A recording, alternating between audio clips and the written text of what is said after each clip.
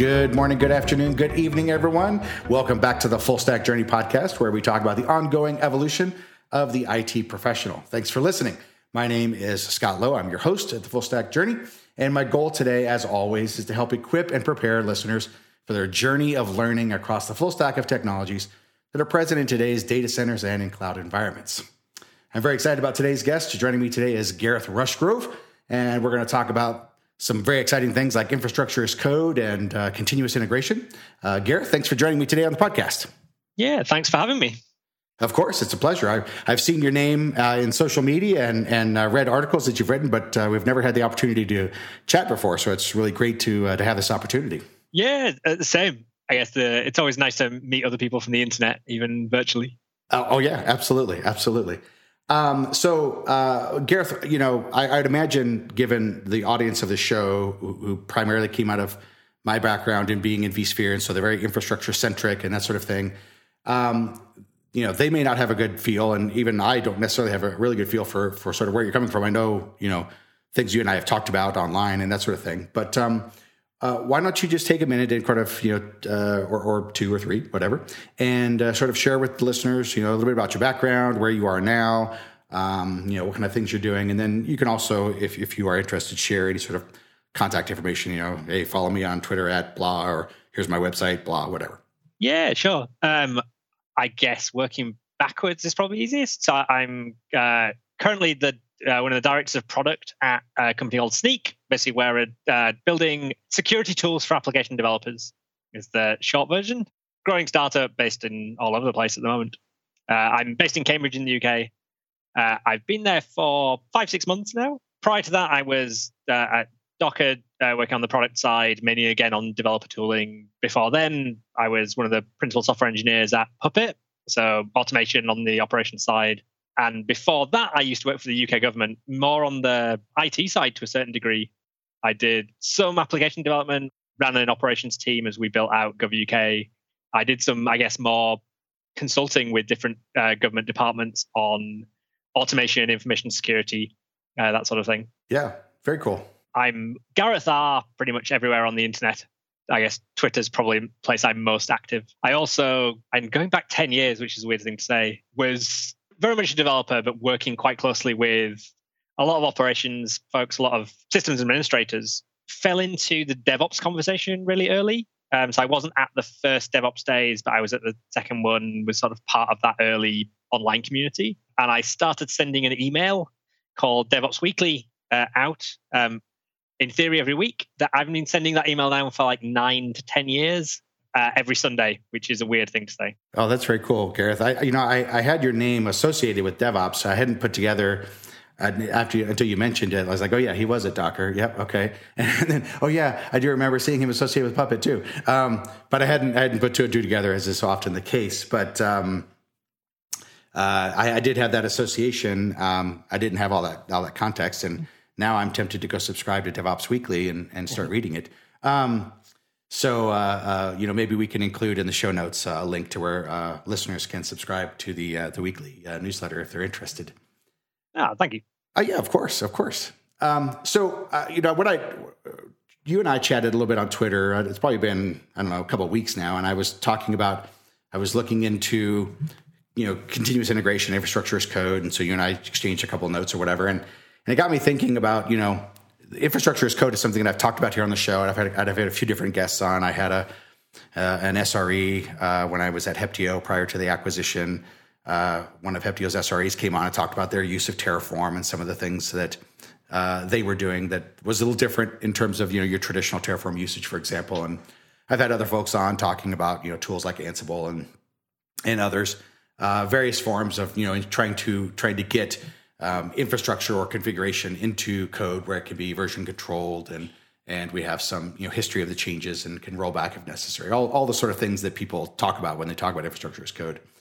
But it wasn't until just recently, as I started looking more to build my own skill on the CI/CD side, that I started thinking about the application of things like integration testing and validation into infrastructure as code.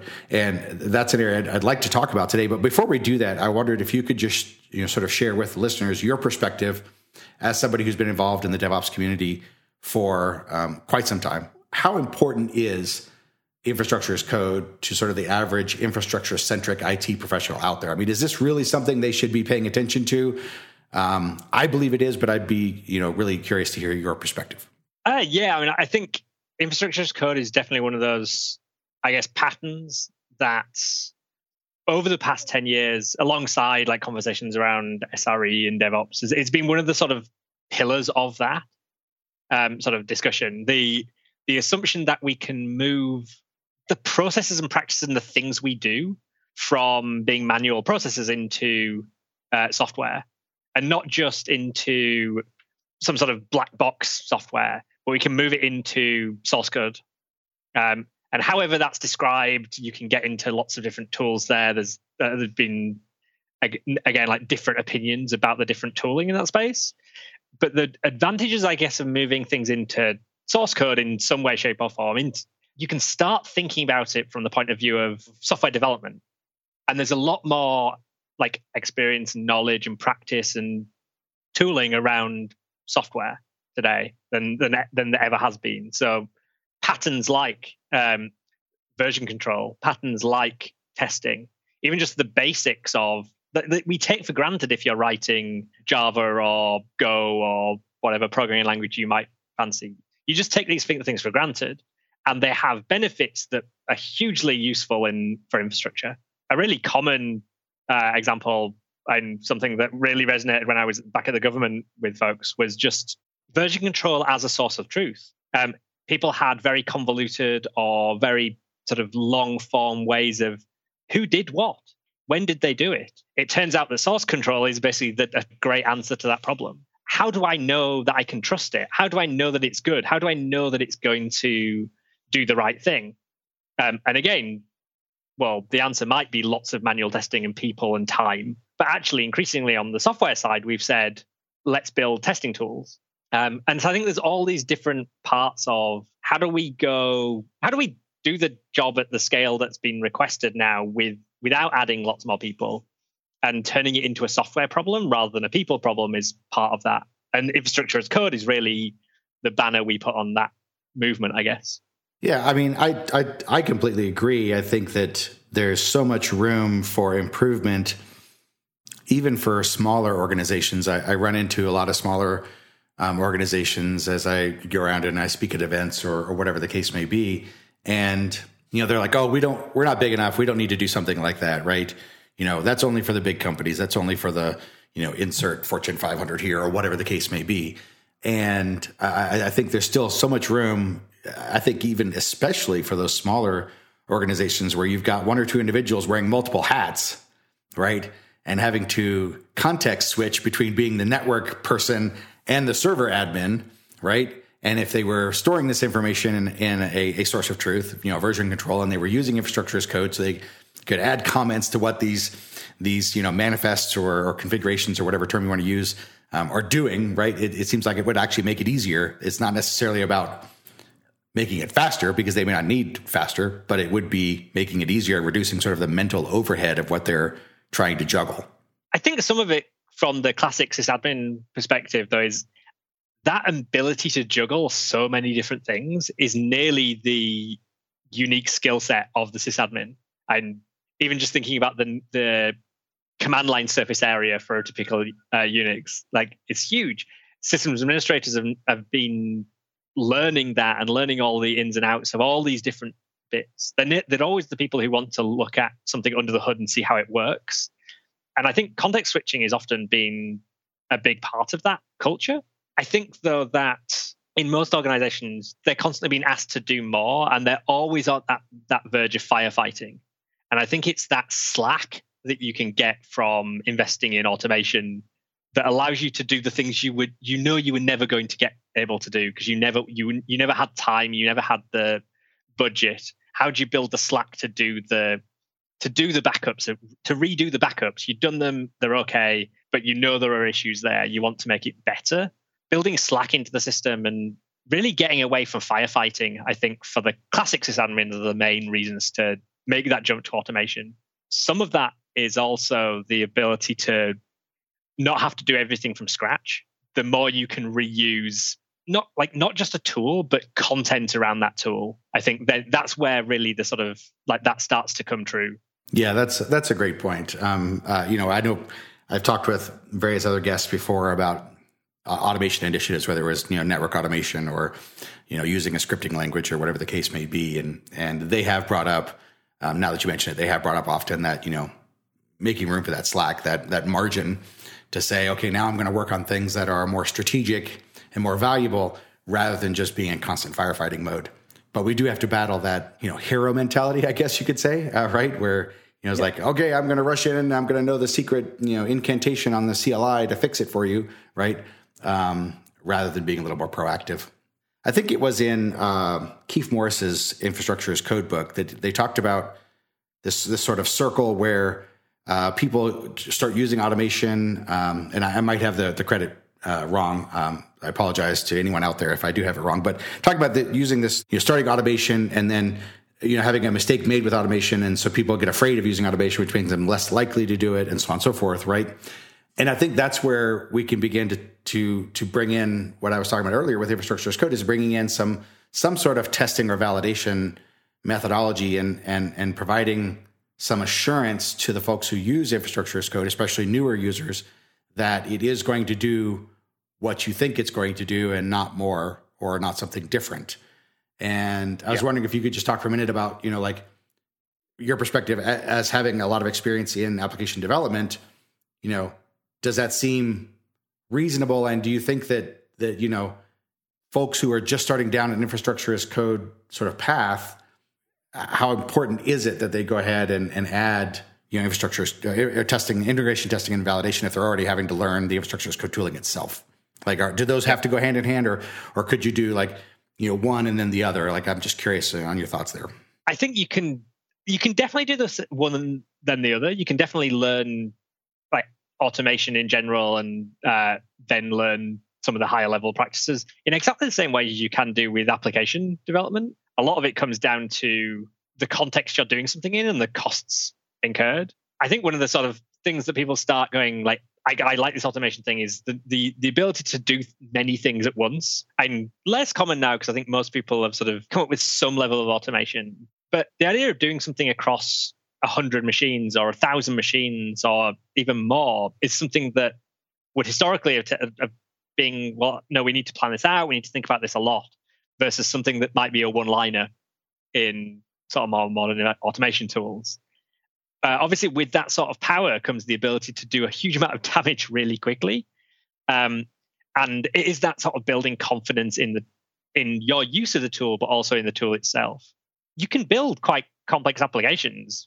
And I guess I'm going back, PHP or WordPress or like Drupal, they didn't start with sort of test-driven development. They were still evolving practices at the time, but people still built complex applications out of code. But as we've become, I guess, more used to collaborating between different people, I think that's sometimes that communication between teams or individuals within teams. That's often where you start going, actually, no, we need to be a bit more formal about how we write software. Testing is part of that, because suddenly it's not all just about what's in one person's head, it's in what's in two people's heads. And the disconnect between those two people can be where you end up with those mistakes that are made. Tests help you communicate and reason about that. And it's true on the infrastructure side as well. I think you can, most of the infrastructure tools that are built from the purposes point of view of the operator are definitely something that you can often replace your custom shell scripts with first. That's often the first step I've seen people take. They have custom tooling. They're having to maintain what started out as quite clean, but is now a sort of messy framework of scripts contributed by different people.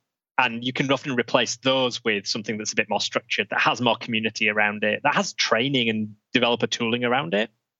And then you get into sort of more of the practices around how do we centralize maybe the execution environment? How do we get into testing that? How do we get into sending all of the logs into one place? All of these are really common application development challenges as well. So it sounds like, and the reason I ask is, again, a lot of I anticipate a fair number of my listeners for this particular show are probably going to be new to infrastructure as code or have only dabbled in it, maybe dipped their toe in it, something like that, right?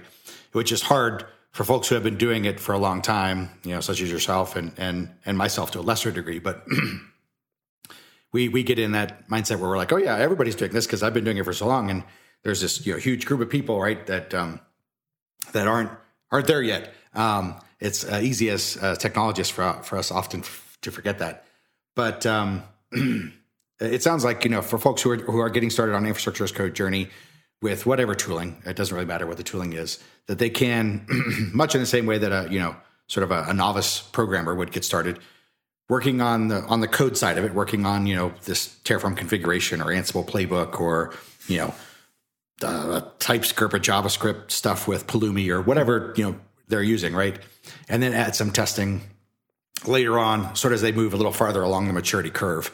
It's not something they have to do sort of right off the bat. But I think it certainly does sound like it is a worthy destination to add on that journey. Would you agree? Yeah, definitely. And I also think that it can get easier.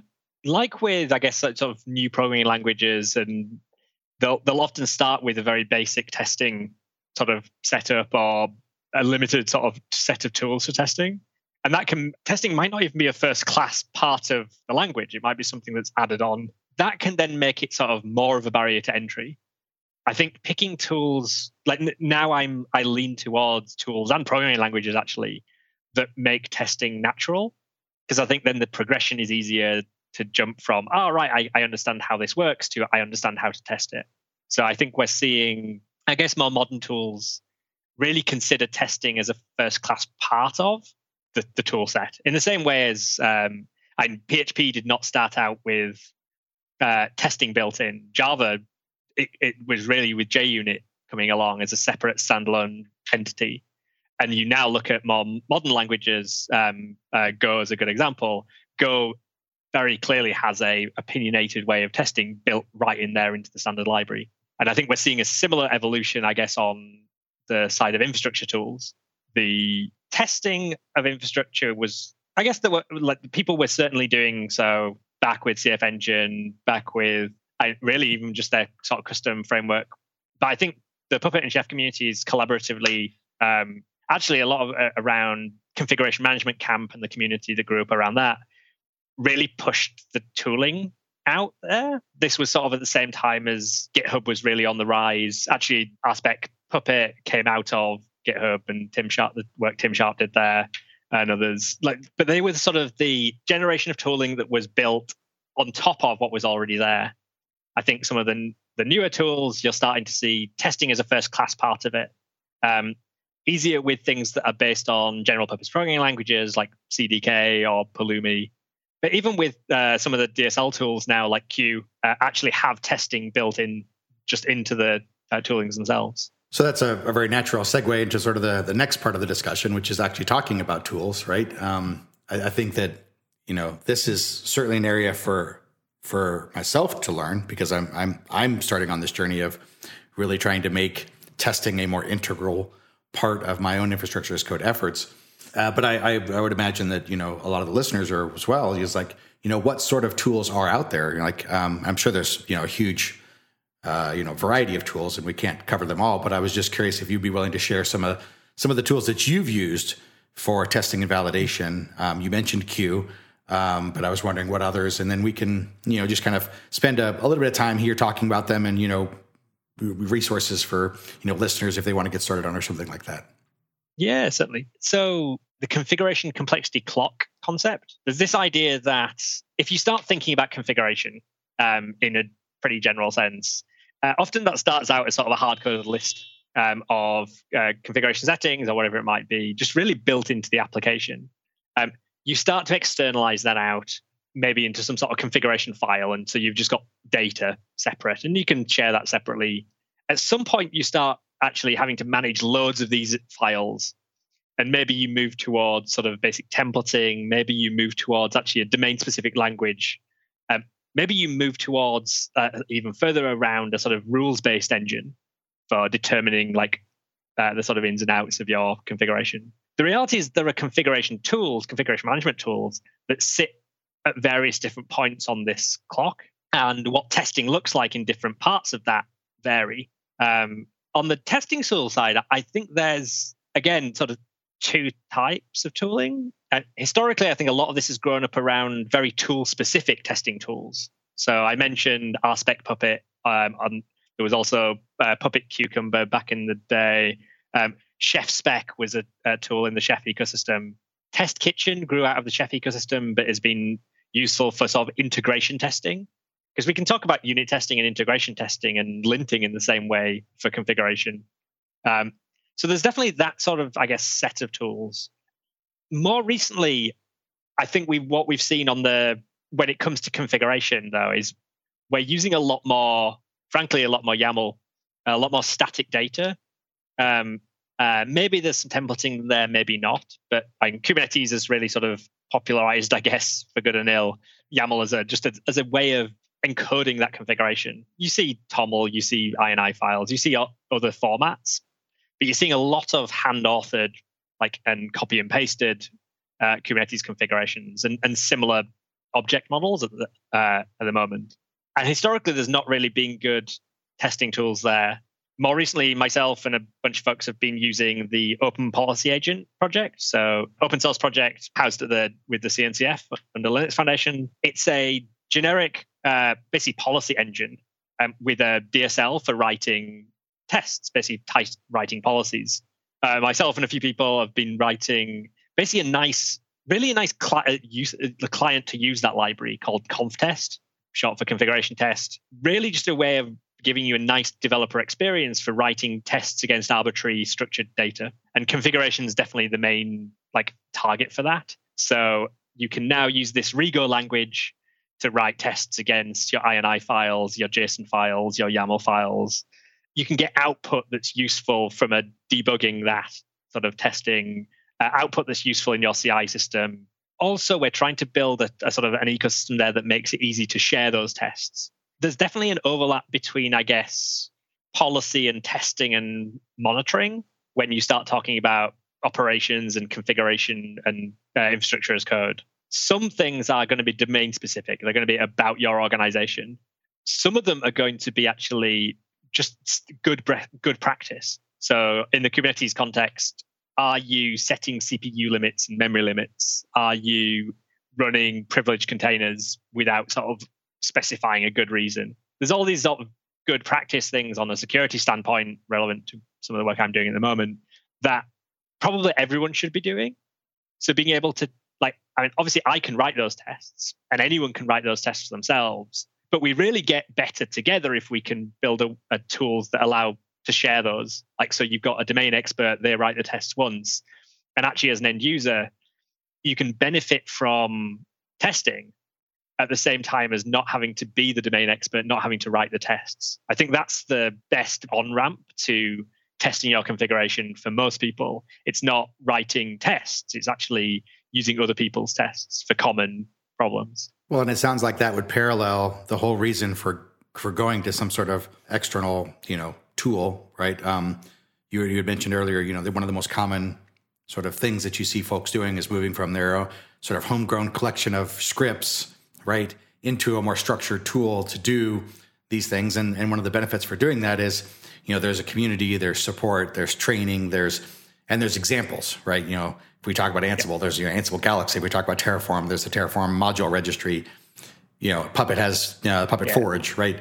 We could go on and on, but these users are getting the benefit of sort of the scale of users using the thing, and so it sounds like the idea of adapting a tool or adopting a tool like ConfTest, which is built on OPA or others, would be that users could, as you said, take advantage of other people's tests. They don't have to write their own, but they could look at this library, if you will, right, of tests that people have written and contributed and used for common use cases. And the example you mentioned in Kubernetes is making sure you're setting, requests and limits is a great example, or making sure that things are assigned labels, or making sure that, you're pulling from an approved registry, or, we could go on and on and on, right?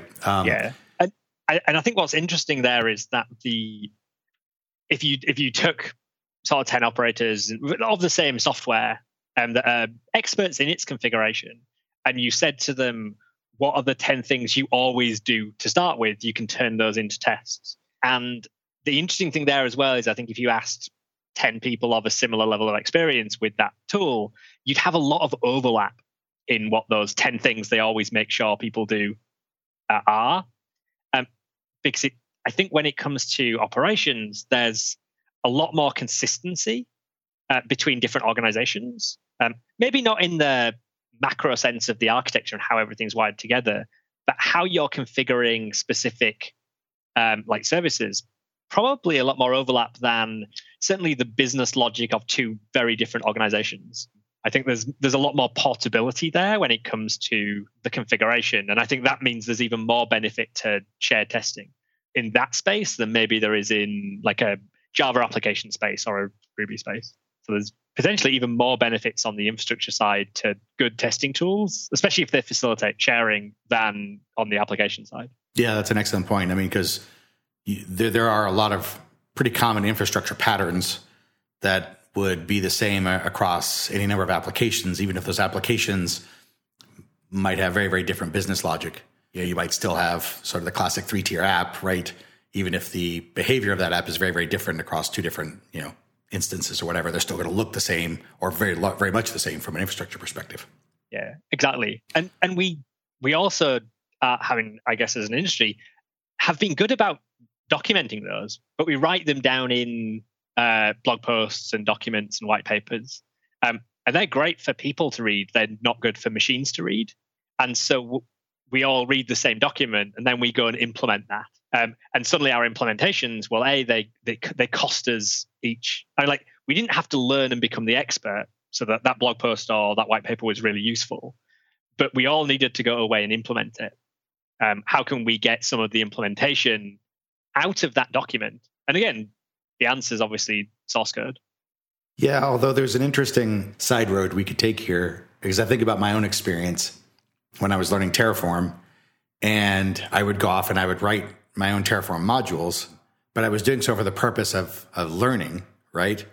Yeah. And I felt that if I reused other people's stuff, I didn't necessarily understand. It was somewhat of a black box, even though it's written in HCL, right? And that's well documented, and you can go and look up all the pieces. It almost, for me anyway, felt like I could be more effective at supporting Terraform if I understood better what was going on. So there's that balance there. I don't know if you have seen that or agree with it, or if it's just sort of me, right? I mean, absolutely. People learn in different ways, but certainly for me, learning something involves writing and building something. I think I'm going to say more than 20 years ago, I built a software to basically manage a mailing list. And it turns out even 20 years ago, there was still software that managed mailing lists. And all the software that managed mailing lists definitely did a better job than the software I wrote. I hope that code's not anywhere online, because I'm sure it had some very large security problems. And it certainly didn't scale, and it wasn't performant. But it was actually one of the first things I really wrote and put on the internet. And actually, it ran a couple of mailing lists for a little while. Again, like the best thing for me to do, and the best thing for the mailing lists that this software ran to do, was probably not to have written a mailing list bit of software. But by doing so, I learned a whole bunch about email and software development and deploying something. And I think realizing that like why you're doing something is important. If you're doing something to learn, that's different. I think sometimes you end up with a bit of a sunk cost there, that you invest the time to learn, but then you're scared of throwing it away. And sometimes the right thing is to do something to learn and then not use that thing because there is a better alternative. And now you know how that alternative works, you can reason about it a lot better. I think sometimes we get trapped in, we have to use the thing we built to learn to validate the cost in learning, which I think is sometimes a bit dangerous. I would agree with that. And I think that's, as you were talking, I was coming to exactly that same conclusion. And that is like, I think it's fine to have to write something yourself because you want to learn whatever tool it is, right? Whether it's a testing tool or whether it's an infrastructure as code tool, or if it's even a programming language, right? I mean, our discussion is centric around infrastructure as code, but I mean, the principle I think is the same. It's absolutely. Yeah. But then that's kind of like, as you progress along the maturity curve and you become more familiar with the tool, and you understand that the intricacies of the tool and the particular language or DSL that it uses or whatever, then you can begin to switch, as you pointed out, to something purpose written to accomplish this thing rather than your own custom thing. Because it's better, right? The thing that you did was useful for learning, but now that you understand it, you can switch to reusing somebody else's work, for example. But also, I think you get, and again on that maturity curve, and again similar to how you use third-party software libraries, you get better at judging what's good. Let's take templating from a programming language perspective. I'm using Python and I want a templating language. Well, it turns out there's loads of them. They have different APIs. Some of them might be maintained or not. Some of them might have it, like bring in lots of dependencies. Some of them just I might not like for some reason. Some of them might be licensed in a way that means I can't use it. There's all these things we're just used to thinking about when we choose software libraries. As you mature on your use of infrastructure as code tooling, you go through the same thing. You will absolutely sometimes regret your choices of modules or cookbooks or third-party code that you chose to use. It's about how you use that, how do you swap it out, and you just grow as a software engineer in the same way as you do for any programming language. Yeah, that makes a lot of sense.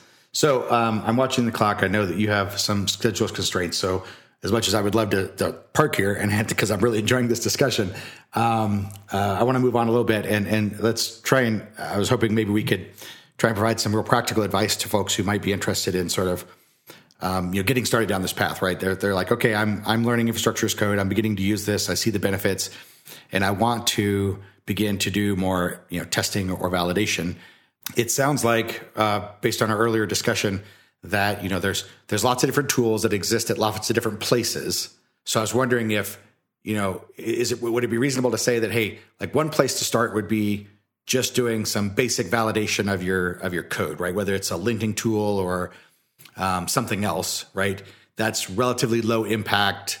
Doesn't necessarily require that you learn a lot of additional things, but you can at least validate that what you're writing is appropriate and correct for whatever tool you're using. And then we begin to move into maybe tools like ConfTest or others that will test for specific conditions as opposed to just checking syntax. And then maybe there's a third tier of something. I don't really know what that something is. Maybe you can share something there that does something more, validates that what you intended to do is what actually happened, for example. Yeah, certainly. It's definitely that progression. And that was certainly what I guess we found in the Puppet community and the Chef community. That was how you got people value most quickly, and people sort of bought into the value of testing at the same time. So finding tools, finding syntax validators and linters and introducing those. The reason being is basically that they don't require configuration. It's just simply a step in your pipeline, and it's the same for everything. So it's really easy to roll out across all of your whatever configuration files you might be using. And it doesn't catch all of the problems, but it catches them really quickly. So that fast feedback, that really early stage, zero configuration just is, I think, the value there. So yeah, look for, I'm sure there's a linter around Ansible, there's certainly Puppet lint. Food Critic is a good one in the Chef ecosystem. I maintain kubeval, which is basically a syntax checker for Kubernetes configuration files that's quite popular. I'm sure there's like a Terraform linting tool, or if there's not actually one built into Terraform itself. But yeah, searching for your tool and linting or validation, you'll generally find some good examples. It's a common pattern at this stage. I'd say that the next stage is around unit testing, if in the sort of programming context. And yeah, there you're needing to write some tests to assert something specific about the content of the configuration you're writing. Again, ConfTest's good as a generic, any structured data. But also if you find tools that are more aligned with your specific programming language, so if you're writing in Pulumi or you're using CDK, then you can write tests in Python or TypeScript. That works just as well. There are examples there. TerraTest, I think, is a dedicated Terraform testing tool. ConfTest supports HCL more generically. So there are definitely unit testing tools. I think the third area is probably what I'd call integration testing. And yeah, that tends to mean really often bringing up a sort of ephemeral target for actually executing that configuration against, and then really asserting, like getting that back out of some API or some behavior of that system. Again, this depends a little bit on what technologies you're using, but probably the most commonly used ones I've seen are Test Kitchen. Really, as the unit of, like, it will basically provision dynamically a VM automatically under the hood based on some basic inputs, and then it will run some tests, and then it will tear it down. So it's really easy to automate, and it's designed for that sort of integration testing of infrastructure. There's some tooling growing up around Kubernetes. I've not seen anything that's quite end user centric yet around Kind. Kind certainly makes it really easy to script this sort of thing. I think it would be great to see the next stage where we automate some of the testing. There's certainly like integration testing tools for AWS. So you can, I've in the past run Terraform against ephemeral AWS instances and run, I think there's an RSpec helper in Ruby for AWS. There's likely other ones there. ServerSpec and actually InSpec from the Chef folks are good, interesting tools here as well. I've not seen, there's Test Infra on the Python side. I've not seen any really mature examples sort of past those points, but there's certainly tools in that sort of infrastructure integration testing space. The downsides there are just simply slower feedback, I guess slightly more brittle infrastructure and harder to test certain types of environment versus deploying them and having good deployment automation and testing there. But there's certainly value there for, especially I think if you're writing software to distribute to others versus writing software to use yourself in a sort of single instance model. Yeah, that makes a lot of sense. And that progression of tooling, right? Now that I've thought about it and you and I have chatted about it, it totally makes sense. It completely is natural. It's a, putting the right tool at the right place, using it for the right thing. And there's a really easy sort of step function, if you will, for lack of a better term, for people to move along. Like I can use this no configuration linting syntax checking tool. Then I can move to something that requires a little more effort with unit testing. And then I can move to something which is a little more involved for this sort of integration testing, right? But it mirrors their own personal growth and development of using whatever tool they are using for infrastructure as code. All right, Gareth, this has been a fantastic conversation, but I am mindful of your time constraints, and we are coming up on the normal, sort of content length that we shoot for. Before I close up, I just wondered, are there any, really quick final thoughts that you wanted to share with listeners, like, hey, watch out for this, or hey, don't do that. And if you have nothing, that's okay, because we've had a great conversation. I think probably maybe we touched on peripherally, but I would say getting this into CI pipelines, actually making it part of the automated workflow, is definitely one of the things to sort of do earlier. The more it's just automatically happening for everything, the more value you'll get more quickly. And I think as you go through that progression of different tools, the more value you get out, the easier it is to justify going to the next stage. They don't generally require lots of effort on the part of all the other people writing configuration. And I think that's the other thing that's happening around, I guess, configuration management in general, is what we're seeing is configuration used to be something which was very much the preserve of the sort of the sole operator or the singular individuals within infrastructure teams. I think we're seeing that pushed out to development teams. And that's why talking about infrastructure as code and talking about testing in that context and talking about getting that into CI is so important, because we're seeing it distributed across more people. We're seeing it distributed across teams, and we're seeing it pushed out to people who aren't always the domain expert. And I think that's actually the role I see a lot for those operators that have maybe traditionally both been the domain expert and the person who edited that configuration, is that the latter part isn't something they're now responsible for. There's just too much configuration and it's been pushed out to developers, but they are the domain experts. And how you scale your domain expertise becomes really important. And getting that domain expertise into tests and get it into CI, I think, is the best way of bringing your expertise to developers. Because the alternatives, which are basically acting as a gate, having to review everything, that's probably not going to scale very well or allow you to take breaks. Or just writing documents and hoping people read them. I like writing documents. Not everyone reads them. Doesn't scale as well either. Yeah, CI is definitely the tip that I would give that we didn't dig too much into. Yeah, I would actually love to have a whole separate episode on CI. I just got to find the right guest.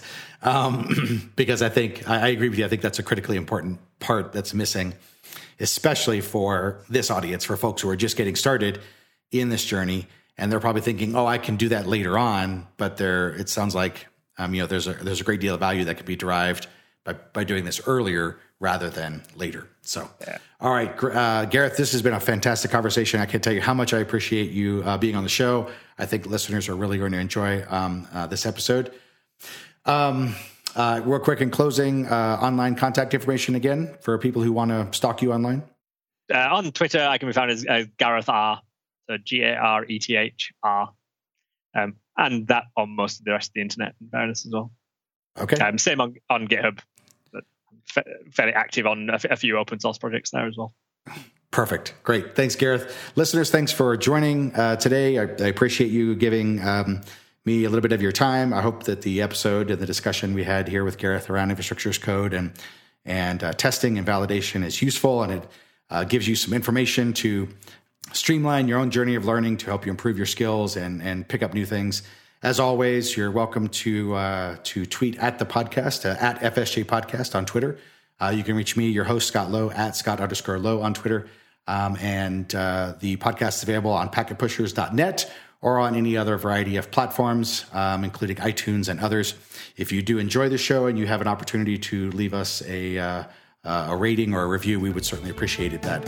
And thanks so much for listening. Have a great day, everyone.